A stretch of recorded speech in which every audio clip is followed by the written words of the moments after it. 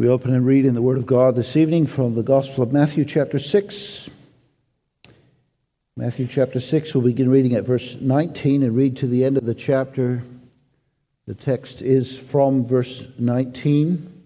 The text is from verse 25 through verse 32, and I won't read those verses again. Matthew chapter 6, beginning at verse 19, and we read to the end of the chapter. Lay not up for yourselves treasures upon earth, where moth and rust doth corrupt, and where thieves break through and steal. But lay up for yourselves treasures in heaven, where neither moth nor rust doth corrupt, and where thieves do not break through nor steal. For where your treasure is, there will your heart be also. The light of the body is the eye. If therefore thine eye be single, the whole body shall be full of light. But if thine eye be evil, thy whole body shall be full of darkness. If therefore the light that is in thee be darkness, how great is that darkness? No man can serve two masters, for either he will hate the one and love the other, or else he will hold to the one and despise the other. Ye cannot serve God and mammon. Therefore I say unto you, take no thought for your life, what ye shall eat, or what ye shall drink, nor yet for your body, what ye shall put on. Is not the life more than meat, and the body more than raiment? Behold the fowls of the air, for they sow not, neither do they reap, nor gather into barns, yet your heavenly Father feedeth them. Are ye not much better than they? Which of you by taking thought can add 1 cubit unto his stature? And why take ye thought for raiment? Consider the lilies of the field, how they grow. They toil not, neither do they spin. And yet I say unto you that even Solomon in all his glory was not arrayed like one of these. Wherefore if God so clothed the grass of the field, which today is and tomorrow is cast into the oven, shall he not much more clothe you, O ye of little faith? Therefore take no thought, saying, what shall we eat? Or what shall we drink? Or wherewithal shall we be clothed? For after all these things do the Gentiles seek. For your heavenly Father knoweth that ye have need of all these things. But seek ye first the kingdom of God and his righteousness, and all these things shall be added unto you. Take therefore no thought for the morrow shall take thought for the things of itself. Sufficient unto the day is the evil thereof. We read this far in the holy and inspired Word of God. The text is verses 25 through 32.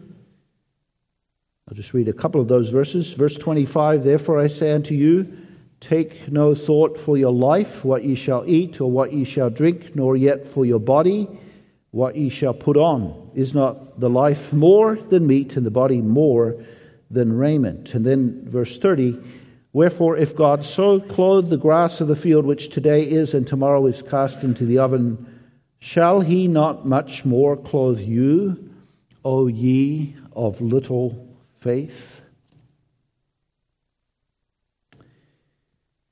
We're working our way through the Sermon on the Mount, in which Jesus teaches us about genuine Christianity and does that in contrast to the externalism of the scribes and the Pharisees. And in this chapter, chapter 6, Jesus teaches us about being a genuine Christian in your day-to-day living. And he divides our day-to-day living into two things: worship and then work, wealth, and worry. In the first 18 verses, he deals with the subject of worship, your alms, your prayers, and your fasting. In contrast to the scribes and the Pharisees who do these things to be seen of men, he says, you do it so that your Father who sees in secret can reward you openly. And then in the second part of the chapter, beginning in verse 19, we started looking at this last week, he talks about the workaday world of wealth and worry and so on, material things. Now, as Jesus addresses these practical areas of our life, he digs deep into the heart, into our hearts. And we see that in verse 21, which we looked at last week, where your treasure is, there will your heart be also. And Jesus is saying there are things that are important to you, and those things that are important to you reflect what's in your heart, and what is in your heart will, in the end, govern your life. So what comes out in your life comes from your heart. And the things that you set your heart on, your treasures, are going to feed what's in your heart, so that more and more you pursue what's in your heart. Jesus, in the section that we look at tonight and in the rest of this chapter, we could say digs even deeper into our hearts as he talks about worry and anxiety. In these verses, from verse 25 to the end of the chapter, that's really the subject of Jesus, and I plan to look at them with you in 3 different sermons. Tonight we're going to look at verses 25 through 32 and look at worry or concern, especially in relation to material things, possessions, food and drink, and clothing. That's what Jesus is talking about here primarily. Then in the next sermon, we'll look at verse 33, which is the antithesis to that, the contrast to that, the positive. Seek first the kingdom of God and his righteousness, and then we'll finish this chapter in verse 34 with a sermon about anxiety more generally, and especially as Jesus talks about it there, anxiety with regard to our future. So tonight, the subject is really anxiety or worry in reference to material provisions. And we'll look at this under the theme from verse 30, O ye of little faith. Notice first with me our problem, then second, notice Jesus' counsel, and then third, the promised result as we follow the counsel of Jesus. O ye of little faith. What is our problem? Our problem is that we worry about the things that have to do with our daily life. What Jesus refers to here as food and drink and raiment or clothing. That's Jesus' diagnosis. Now, the first thing for us to see about this is that Jesus addresses these words to us, to believers. He's speaking here to the disciples who came unto him. He's not speaking here in reference to the world of unbelievers. And that comes out very clearly in this passage. He's saying to his disciples, I say unto you, which of you, O you of little faith? And that's important for us to see tonight, because Jesus is addressing a problem that we all struggle with, something that we all struggle with. It's not just the poor who don't know where their next meal will come from, who are anxious about earthly provision. It's not just the middle-class worker who is worried about his retirement account and his investments that has worry about the future, but it's also the wealthy who worry about business, sales, profits, and so on. This is a problem that we all have. And Jesus is addressing that. And Jesus addresses it here with 2 main expressions or phrases in the passage. The first is the one that's mentioned 5 times here, take no thought. And then the other is the one in verse 30, O ye of little faith. And that gets at not our behavior, but the underlying problem. The first, there's our behavior. Take no thought. Jesus is diagnosing something about us with regard to material provision. In the original Greek, this is a phrase that's very difficult to bring over into the English language. And what we have in the King James Version here certainly doesn't capture it. Take no thought in English would mean literally don't think about it at all. And Jesus can't mean that with regard to food and clothing and drink and shelter and so on. He doesn't mean don't think about it at all. If that's what he meant, he wouldn't be saying anything about it here at all either. The other modern translations translate this either don't be anxious or don't worry. And that's closer to the meaning, but still doesn't quite get it. Because worry and anxiety, the modern translations, usually have something to do with fear. And that's not necessarily an element here. Jesus is not talking to people who are afraid that they won't have clothes or afraid that they won't have food. It's not just a word for those who are afraid, but a word for us all. And the best way for us to understand the phrase here, take no thought, is to see how it's used or translated elsewhere in Scripture, especially in this passage in Luke chapter 10, where Jesus comes to the house of Mary and Martha and Lazarus. And there Jesus puts with this word two other synonyms. So this is what we read in Luke chapter 10 and verse 40. But Martha was cumbered about much serving, and came to him and said, Lord, dost thou not care that my sister hath left me to serve alone? Bid her therefore that she help me. And Jesus answered and said unto her, Martha, Martha, thou art careful and troubled about many things. The word that's here in Luke chapter 10, which is the same word in the passage that we're looking at tonight, is the word careful. Thou art careful. And that means anxious or full of care. But there are two other words here that Jesus uses, and they are the words troubled, which has the idea of being agitated, and then the word cumbered, and that means distracted. She's distracted by her serving. She's troubled and agitated by it, and that fills her with care about it. Now, Martha's not afraid that there won't be food. No, she's just focused on this thing. We all know the story here of Mary and Martha. In a sense, we could say they had a unique opportunity. Jesus, the Son of God in the flesh, had come to their house. And gathered around in the room where Jesus was to hear his teaching were many of his disciples. And Mary and Martha did two different things. Mary said, I want to sit and be taught by Jesus. Martha was distracted, cumbered about with concerns about food and the cleanliness of the house, and she was very busy with those things. And those, we could say, secondary things occupied her thinking and her time. They dominated in her mind.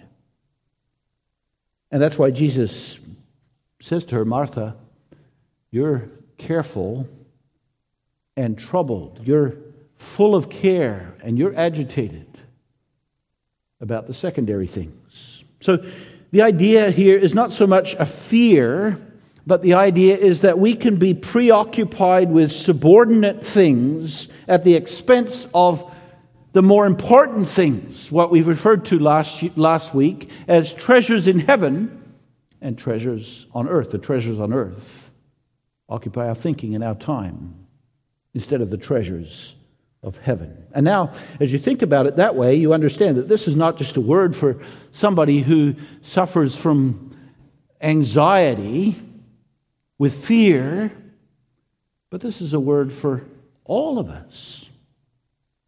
Because don't we all have a problem with our priorities? Don't we overthink our earthly life and plans and neglect the spiritual things in our life, such as prayer and the reading of God's Word and sitting to be taught one way or another at the feet of Jesus?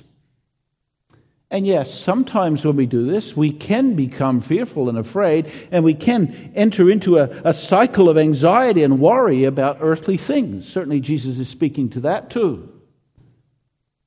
But this is a word for all of us tonight.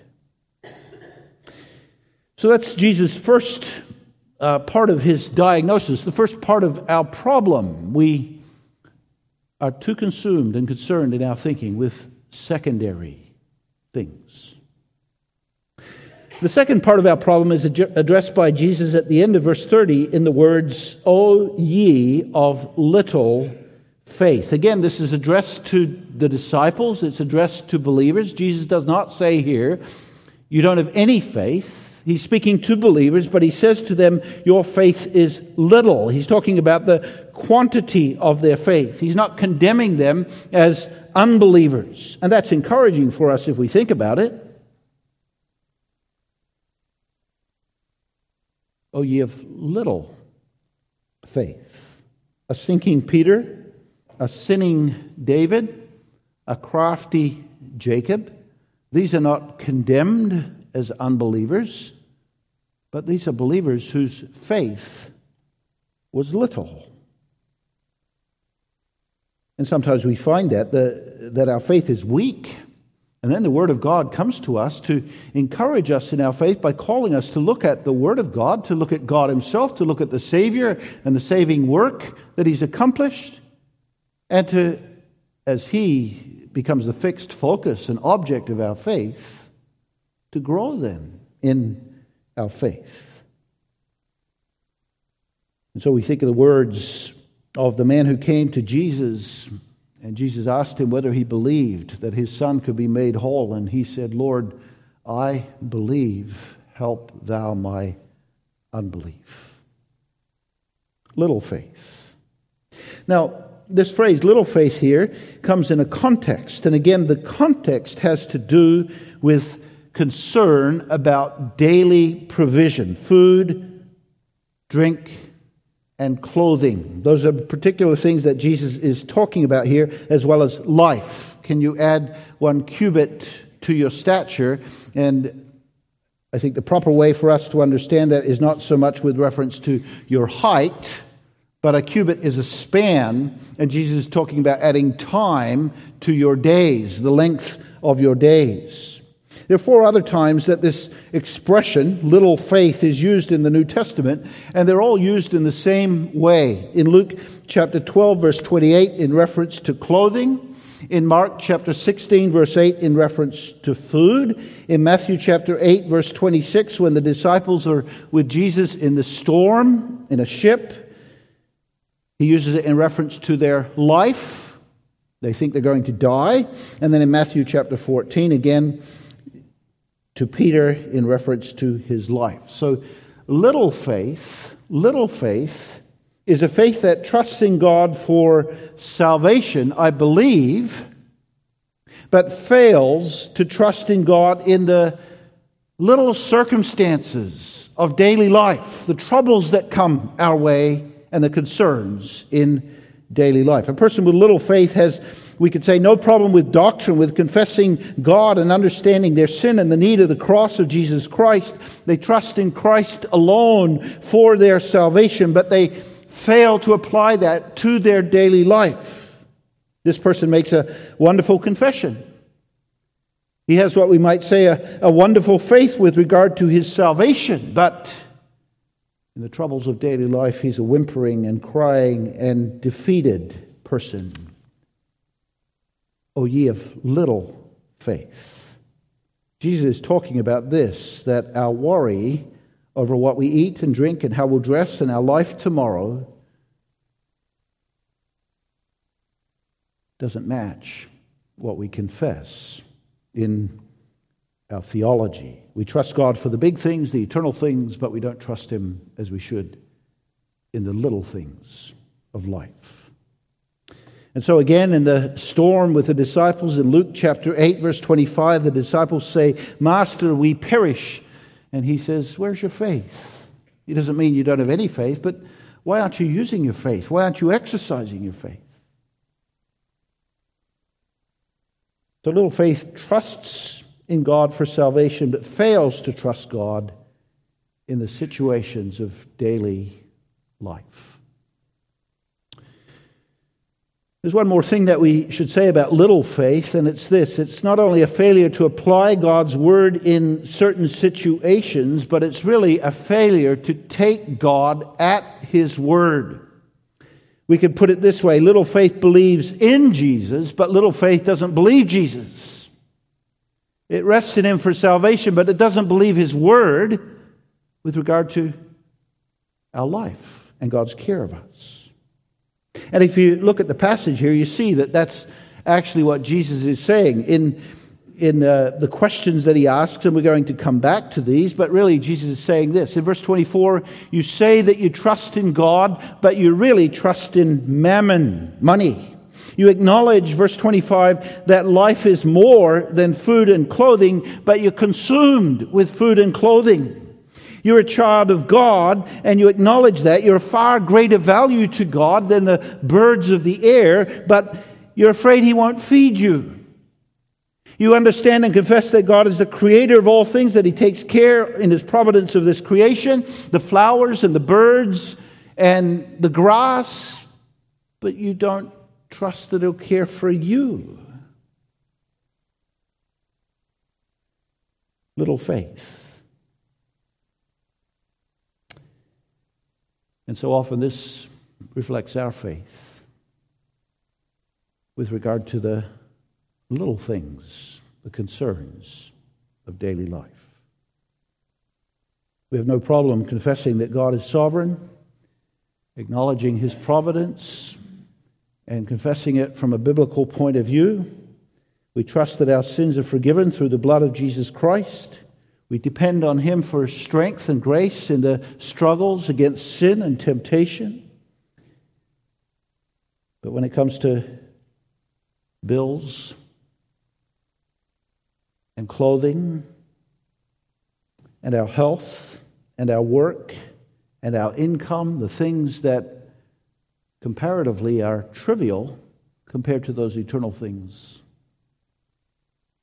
we fret and we're anxious. And we might tend to belittle that and say, well, everybody worries about those things, don't they?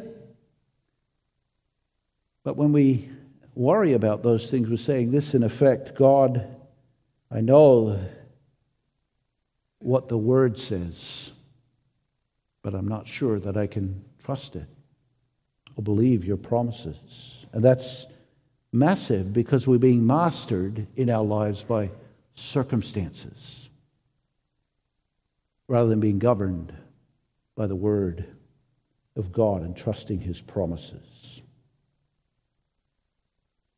Take no thought,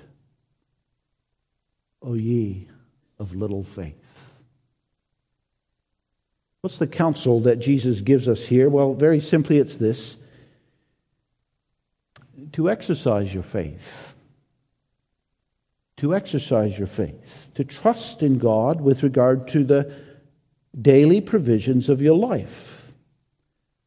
To not be consumed with them, to not be distracted by them, to not be agitated about them as Martha was, to not be anxious about food, clothing, and shelter. That's Jesus' counsel here, but I want you to see here how helpful Jesus is in the way that He presents that to us as He calls us to exercise our faith. He doesn't just rebuke weak faith, but He tells us how to put our faith into practice in our daily life and in the circumstances of our daily life. And we could call this the logic of faith, the logic of faith. Paul uses the logic of faith when he says, for example, I reckon that the sufferings of this life are not worthy to be compared with the glory that shall be revealed in us hereafter. He's thinking through things from the point of view of faith, from the point of view of the Word of God and what he trusts and what he confesses.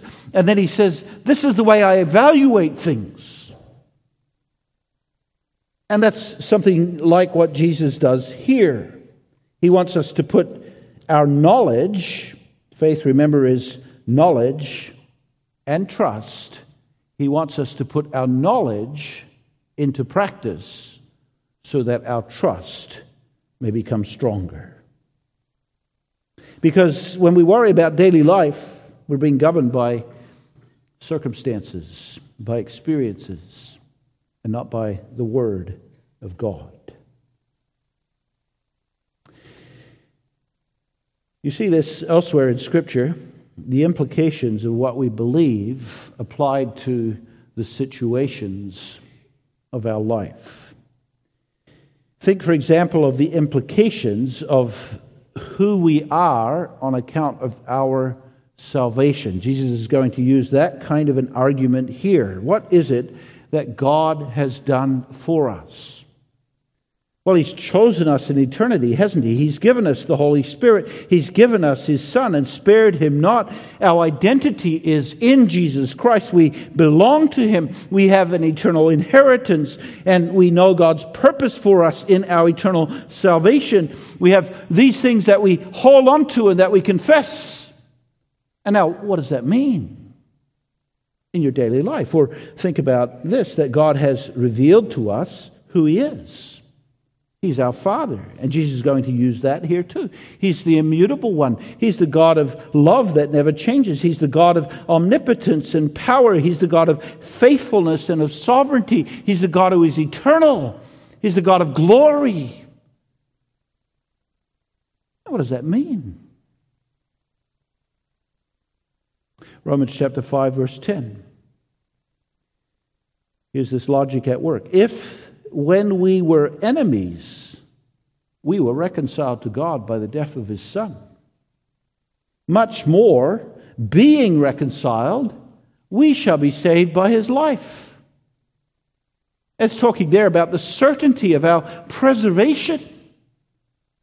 If we were reconciled when we're sinners, now as those who are already reconciled, how can we fall away? Or Romans 8, verse 32, He that spared not His own Son, but gave Him up for us all, how shall He not with Him also freely give us all things? If God gave His own Son, and now we should sit and we should think about that for a little while. Do you believe that? You believe that God gave His Son for you? Well, if God has done that, the greater thing, won't He, with Him, with Jesus Christ, give you all the things that you need?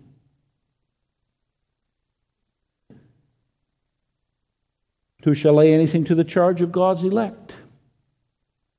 It is God that condemneth. It's Christ that died. Who shall separate us from the love of God? And those are the same kinds of things. The application of what we confess about the love of God, the application of what we confess about Jesus taking the price of our sin on Himself.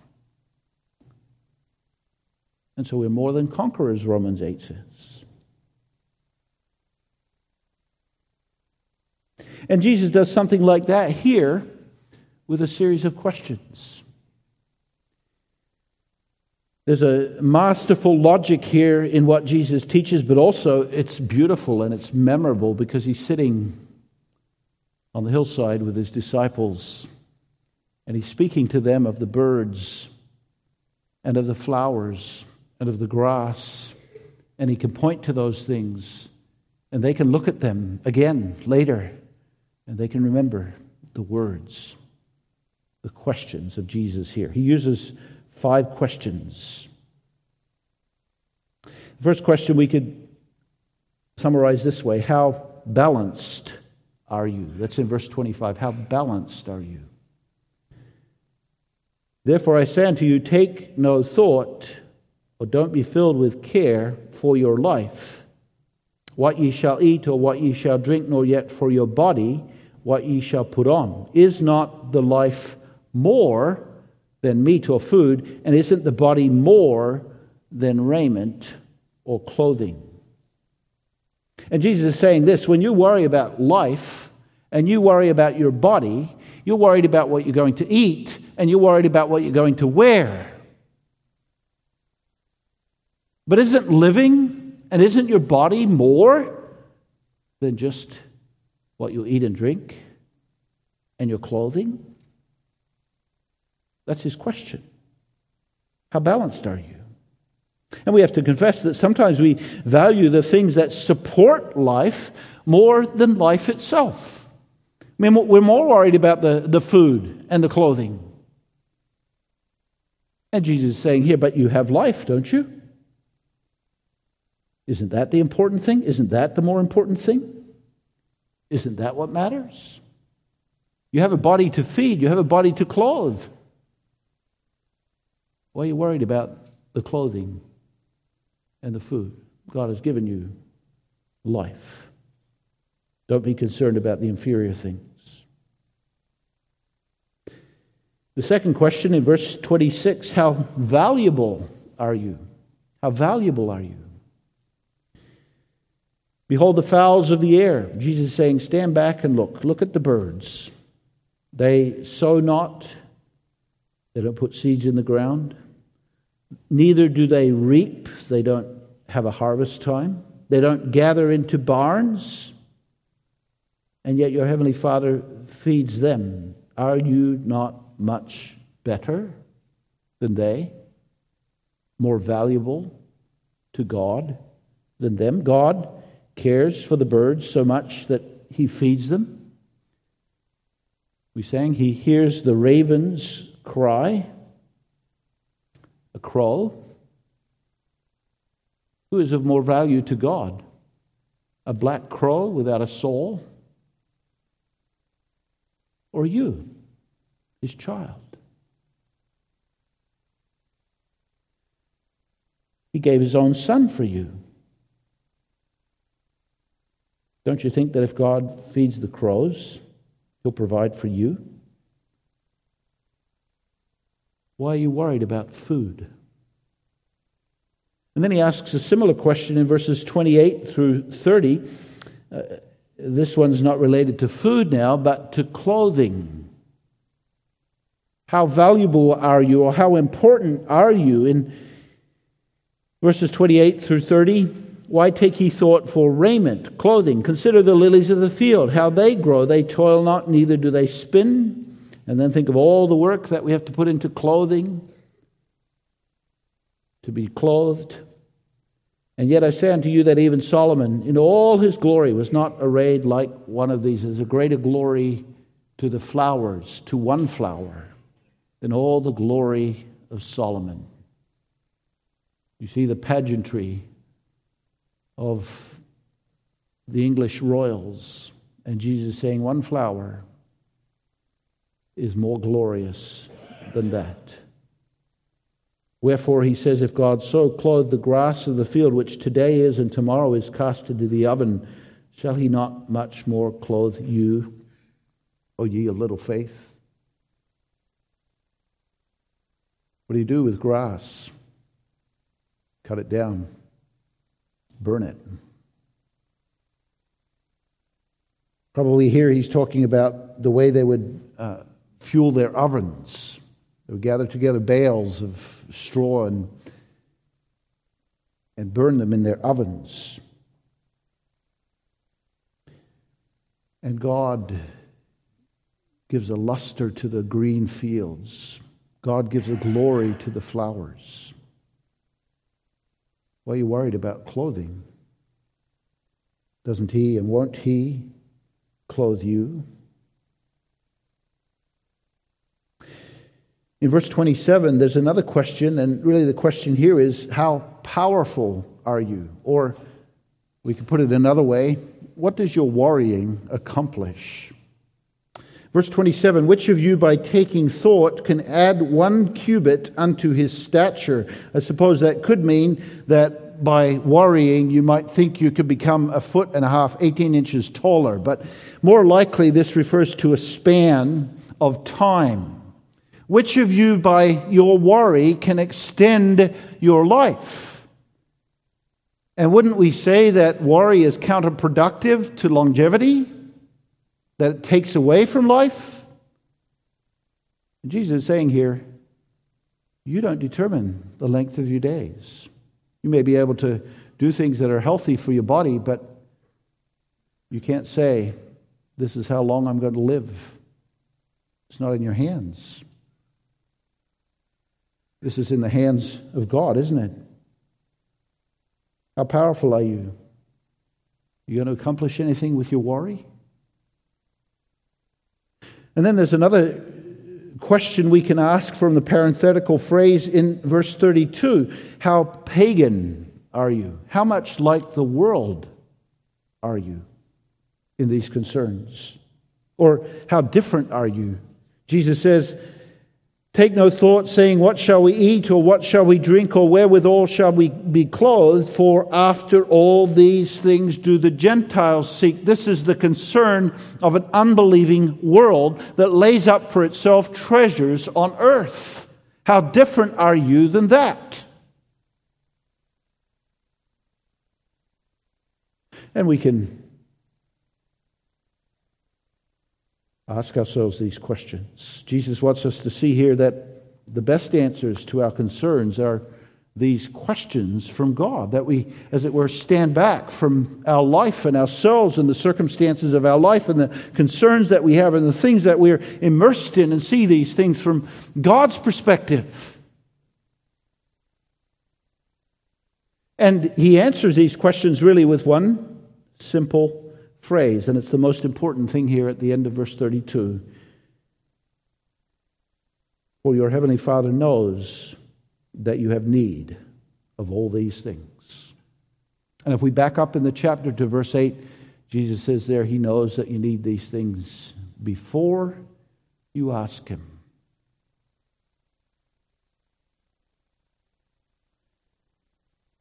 And what he's saying is this, that God is omnipotent. He's your creator. He's the one that made the birds and the flowers and the grass. He's the one that's made you. He's your Savior. He's the one who, as your Father, has redeemed you by, as we saw from Romans 8, sparing not his own Son, but giving him up for you. And he not only in his power has all things in his hand, but in his love, he's planned them out for you. He says to you as your Father, I love you. I've given my Son for you. I'll care for you. I'll care for your life. I know your name. I know your circumstances. I know your needs. You're not just one among millions, but you are my child. And that's God's answer to our worries, isn't it? I'm your Father. And again, you see Jesus' beautiful style, method of teaching, using metaphors. Why has God made all these things in the creation? As pictures to us of God's care. Why has God made us in families with fathers and children? So that we may know who he is as our Father.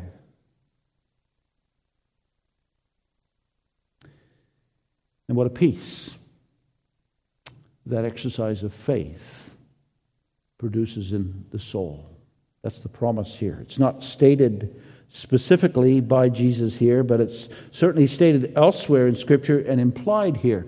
And I point you to Philippians chapter 4 and verse 6, where the same word again is used. The words of Jesus, take no thought, or be careful for, or don't be careful for, or filled with care about something. So this is Philippians 4 and verse 6. Be careful for nothing. It could say, take no thought for a thing, but in everything by prayer and supplication with thanksgiving, let your requests be made known unto God. And then this, and the peace of God, which passeth all understanding, shall keep your heart and minds through Christ Jesus. What a promise for the anxious. Peace of God shall keep your heart. That doesn't mean that we are suddenly and forever free from all anxiety. No, like the sermon this morning, anxiety is a lifelong struggle. This, what Jesus is talking about here, is a battle, and we shouldn't become discouraged and we shouldn't become disappointed when we win the battle with worry one day and then we're faced with anxiety again the next day. But then the word of Jesus here, exercise your faith. Use the logic of faith, and insofar as you do, looking beyond your circumstances, trusting in the goodness and the sovereignty of God, He'll give you this peace. He'll fill your soul with contentment. You don't need to worry because your Heavenly Father knows what you have need of before you ask Him. And so let's take that truth, let's confess it, let's believe it, let's apply it to our lives, to food, to drink, to clothing, as Jesus teaches us here, this week, this year, next year.